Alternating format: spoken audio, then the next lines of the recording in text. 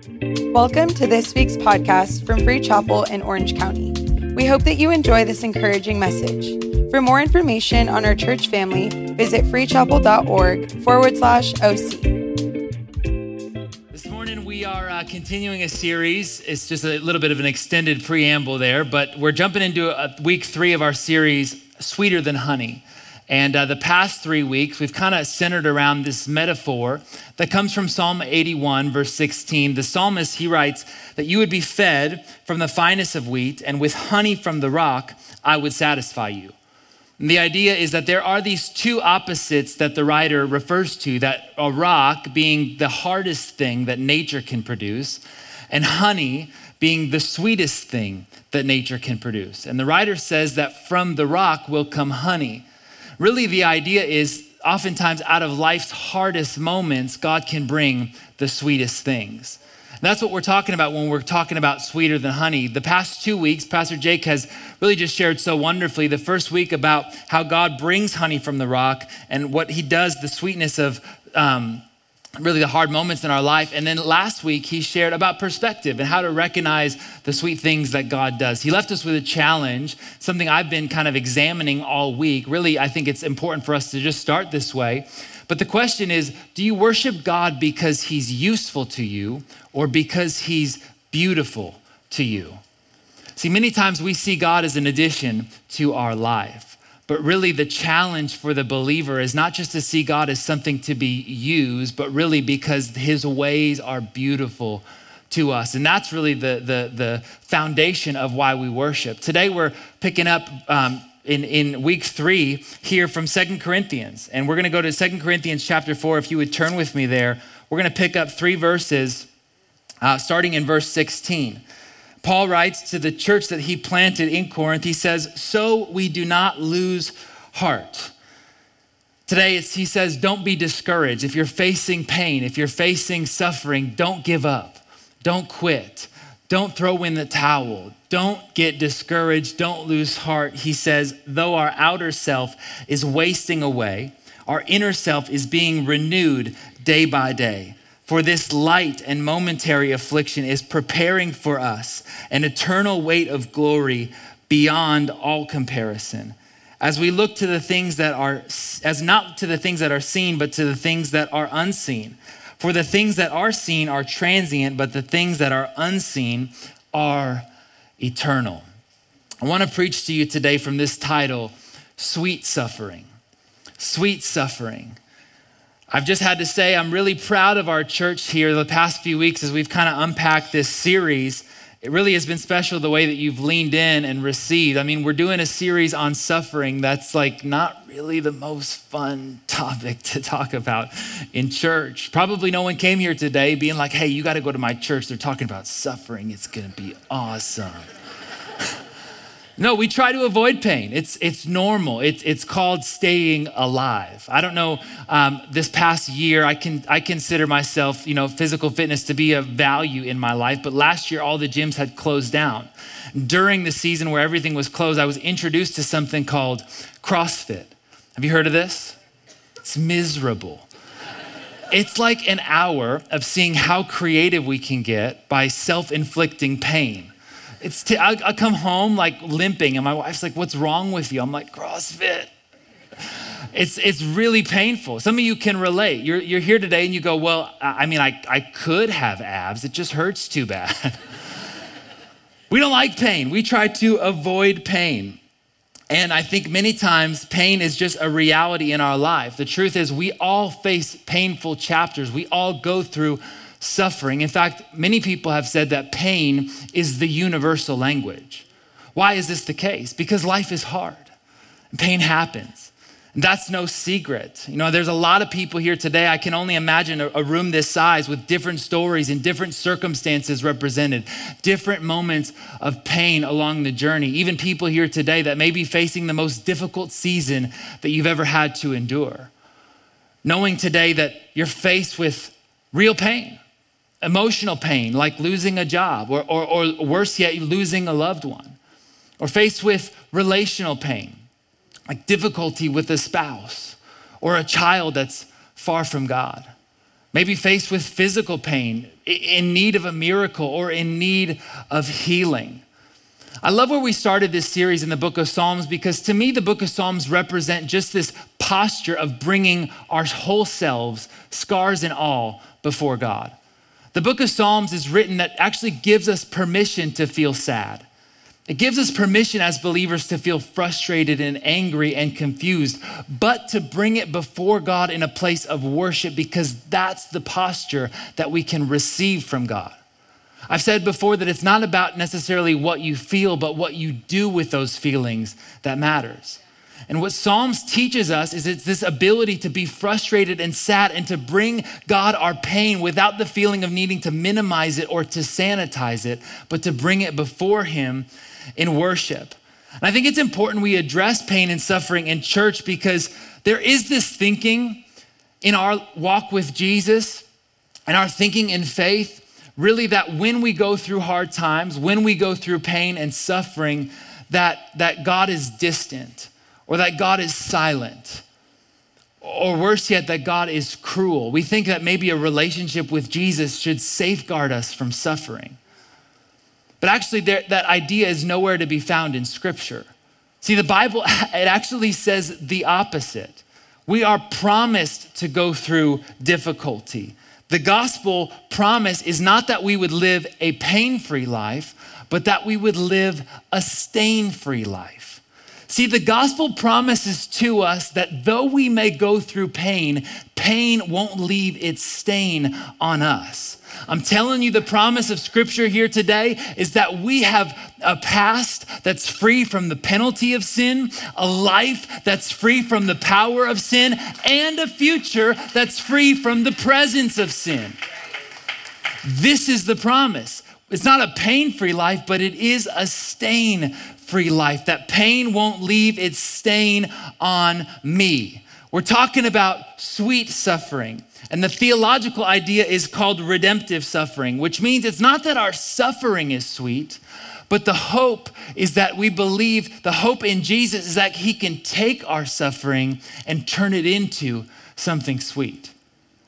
In the text we read this morning, 2 Corinthians, it's quickly become one of my favorite books of the Bible. I've been studying it really the last few months. Paul is writing to a church that he planted, and really the whole idea of this book is about the paradox of the cross. God actually values radical weakness and humility.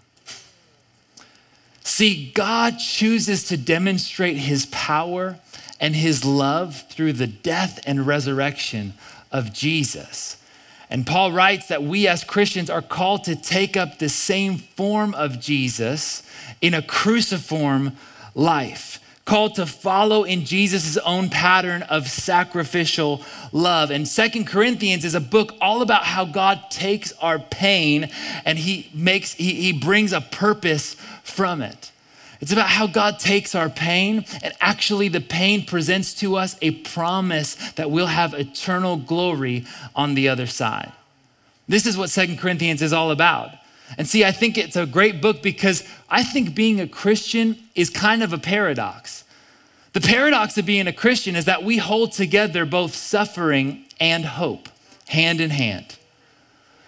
And just because we go through one doesn't mean we let go of the other. See, you could go through suffering, but it doesn't mean as a Christian that you let go of hope. And vice versa, just because we have a hope doesn't mean that you won't go through suffering. Being a Christian means we hold these two hand in hand, both suffering and hope. You know, how you respond to pain, I think, is a really big deal. So many times, many of us would get into trouble in our walk with Jesus based on simply how we respond to pain. Many times people get tripped up just all about how they respond to pain. If you think of God just as a safety net, or think of God just as a nice benefit to your life, or as a blanket to make you safe and comfortable, you will be disappointed. But if you can think of God the way the Scriptures portray Him, as a God who embodies our pain. Where is God in suffering? He is present in it. The paradox of the cross is that God chooses to showcase His power through life's most difficult moments. This is the beauty of our God. We're talking about sweet suffering. And I want to tell you today that no pain is in vain.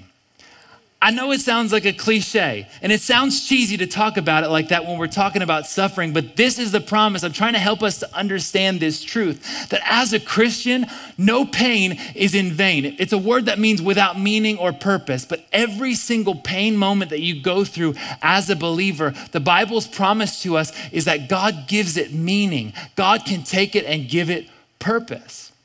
No pain is in vain. All through the scriptures, the story from Abraham to Paul, there are moments, chapters of pain in people's lives. From Esther to David, even Jesus had chapters of pain in his story.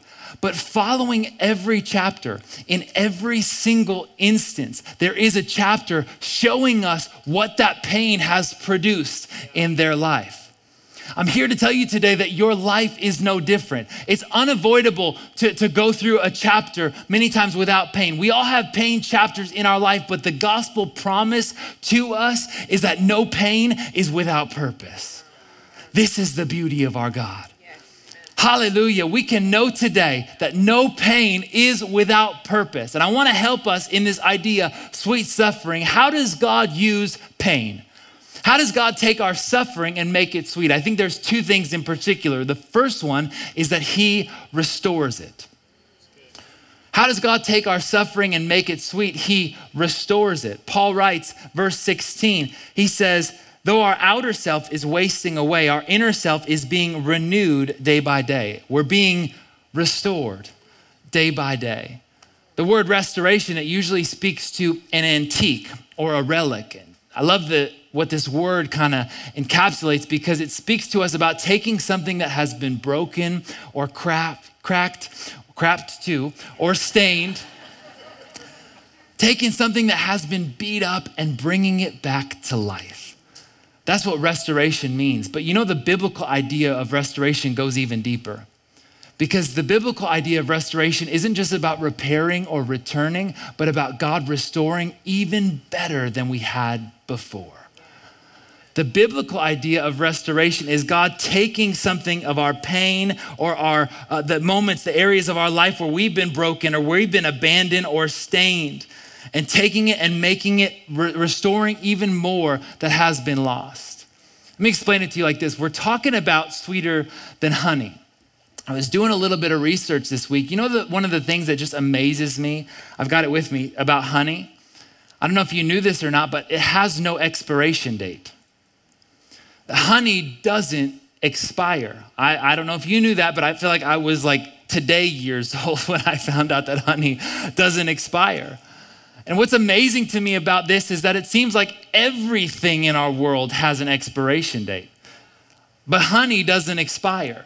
If you think about it, so much of our life has an expiration date attached to it.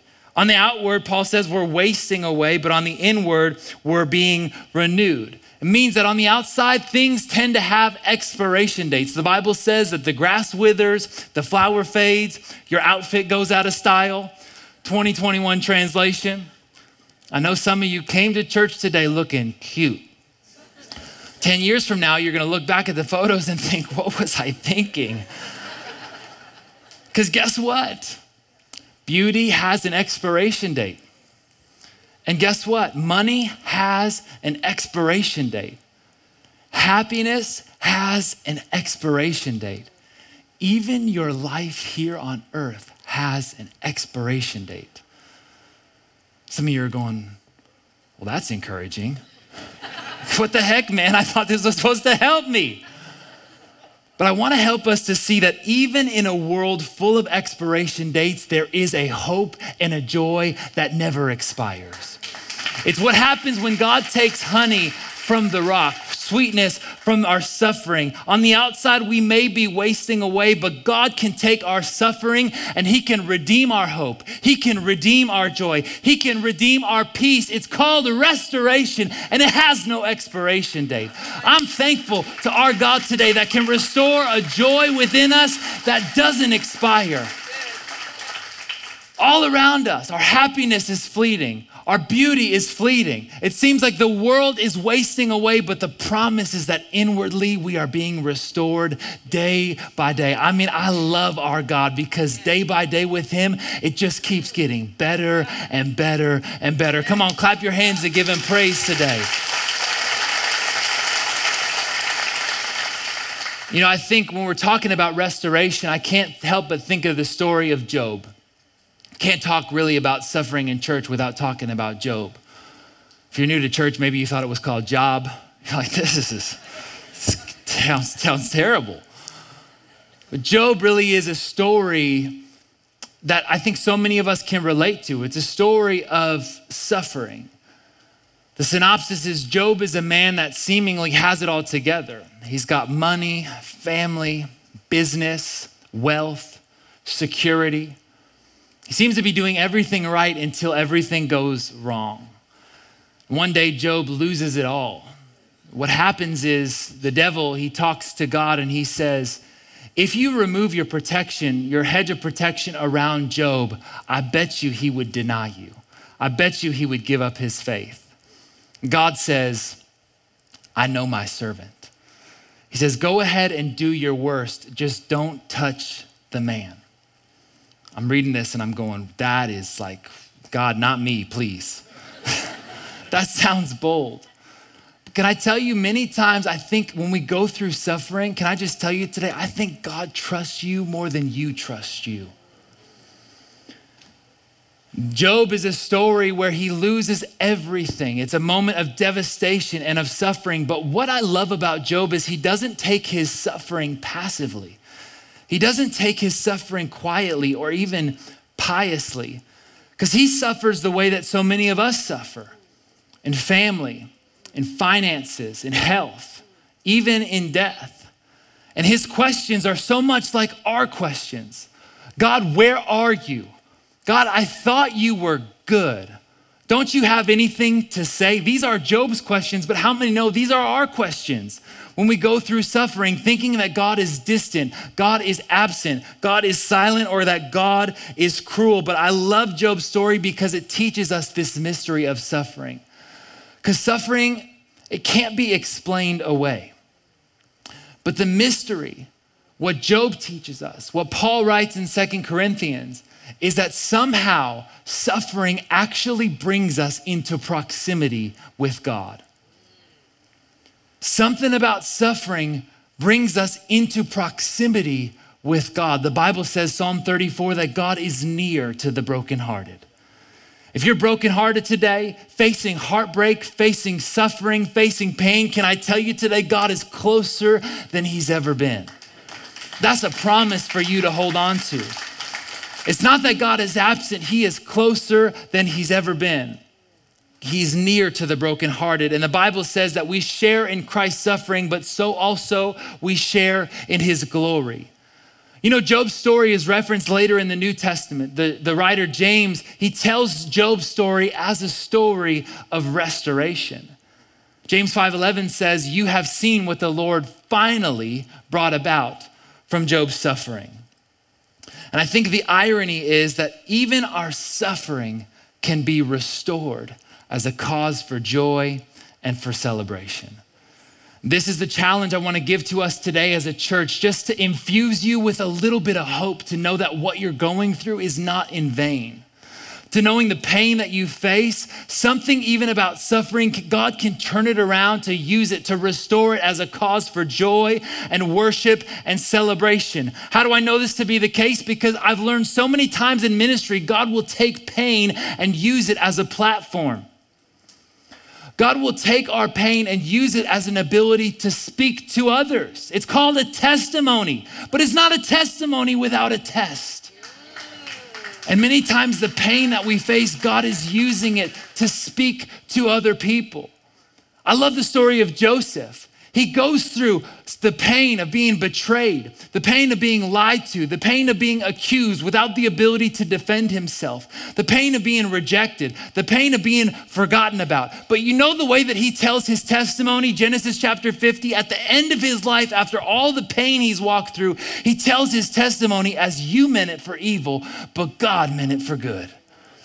That's the testimony. That's a testimony of when God takes the pain in our life and he restores it even as a cause or a purpose for good. This is how beautiful our God is that he restores even our suffering. I've sat with so many people over the years, people in a hospital room facing a diagnosis. Man, there's something, I'm just telling you, there's something about a testimony of a cancer patient that can worship with tears streaming down their face. To say like Job says, though he slay me, yet will I praise him. There's something about the testimony of a parent who loses a child, but still there is an unexplainable joy on the inside. This is what God will do. It doesn't make sense, but yet we still hold on to hope. There's something about the testimony of a husband who loses a spouse, and yet there is a glimmer of God's eternal purpose that he is working all things together for good. This is the promise of restoration. And this is the challenge for our church today. How does God use pain? He restores it.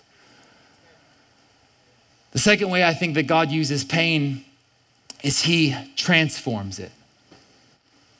God will restore oftentimes, he may restore our pains on this side of eternity, or he will transform it on the next side of eternity.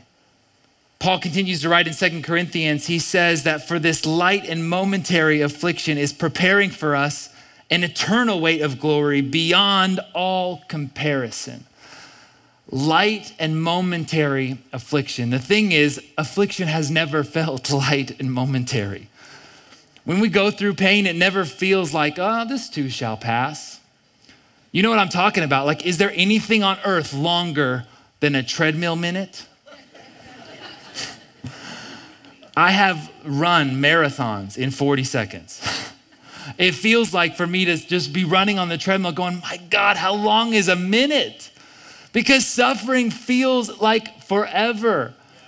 This is the reality that many times when we go through difficulty, it doesn't feel light and momentary. But I don't think that Paul is like making light of our suffering. He's not making light of the pain that we have. But he says, compared to eternity, like if you can just get heaven's perspective on your pain, like if you can just take a look at the glory that awaits you.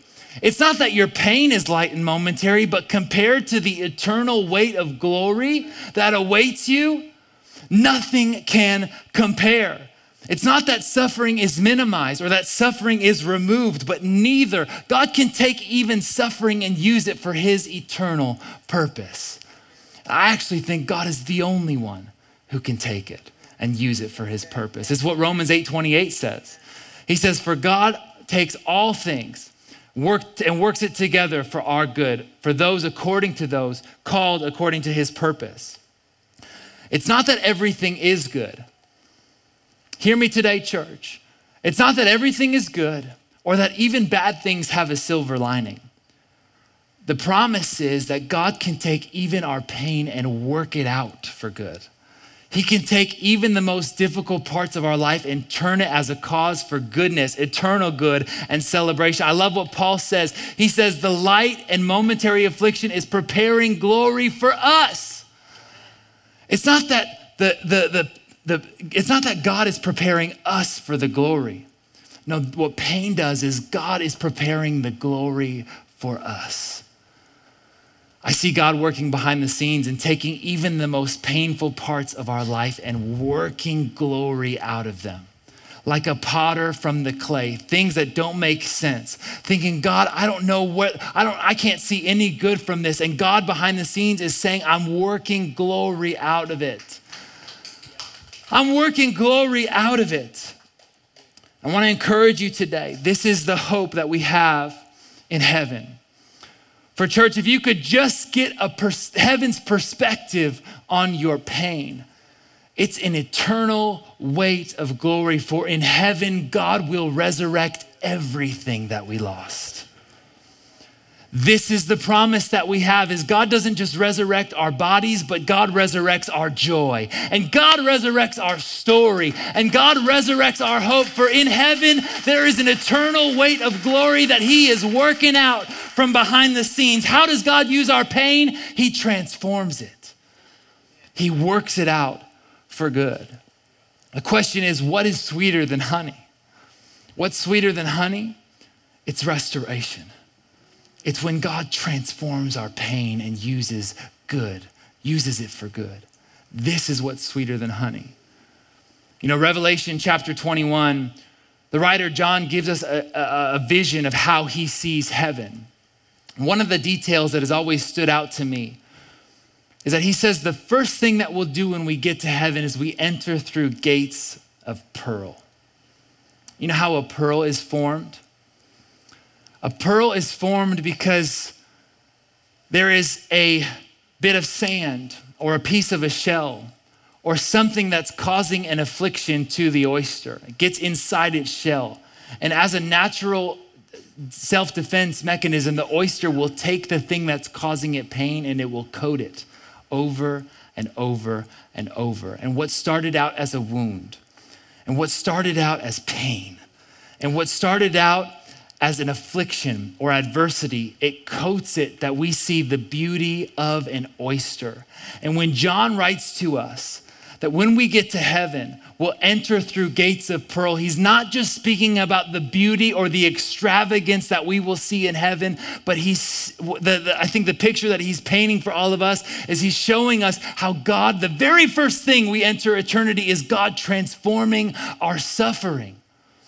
Gates of pearl, how God will take what started out as evil, what started out as affliction, what started out as a wound, what started out as rejection, what started out as adversity, what started out as suffering, God will transform it into something that we can say, I can glorify God in this. I can worship God in this. And the first thing we'll enter through heaven by seeing all of our earthly pain being transformed.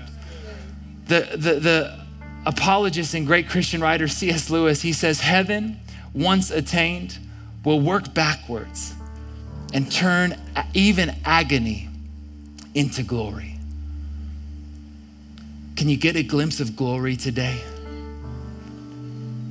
What he's saying is that heaven's joy is retroactive.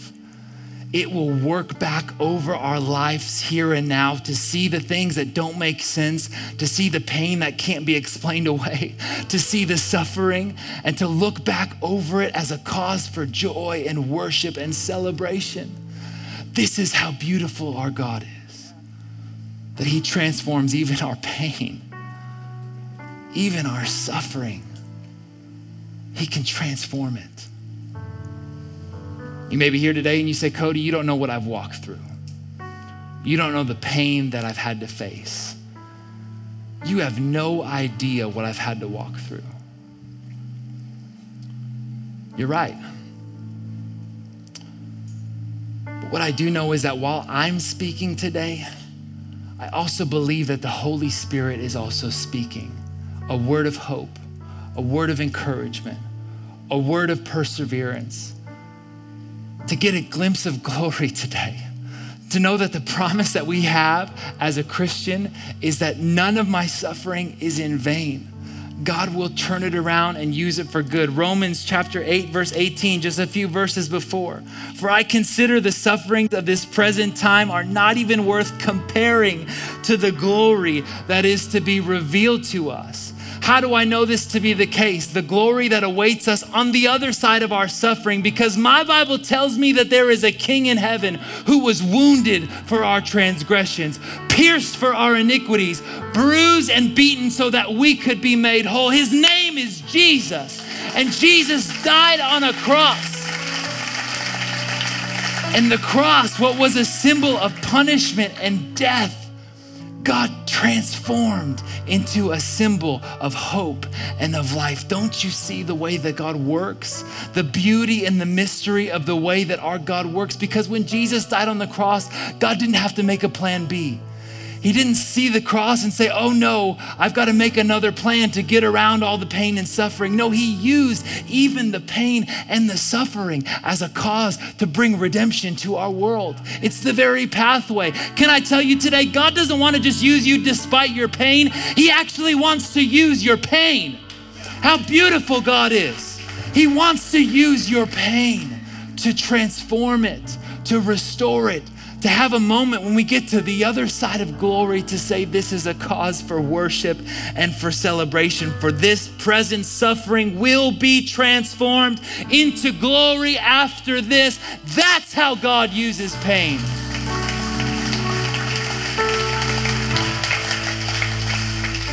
That's how God uses our pain. How beautiful. The God who's present in our pain. Jesus, he wasn't just the example. Jesus was our substitute. He died for us, that in his pain, we have life. We're talking about sweeter than honey.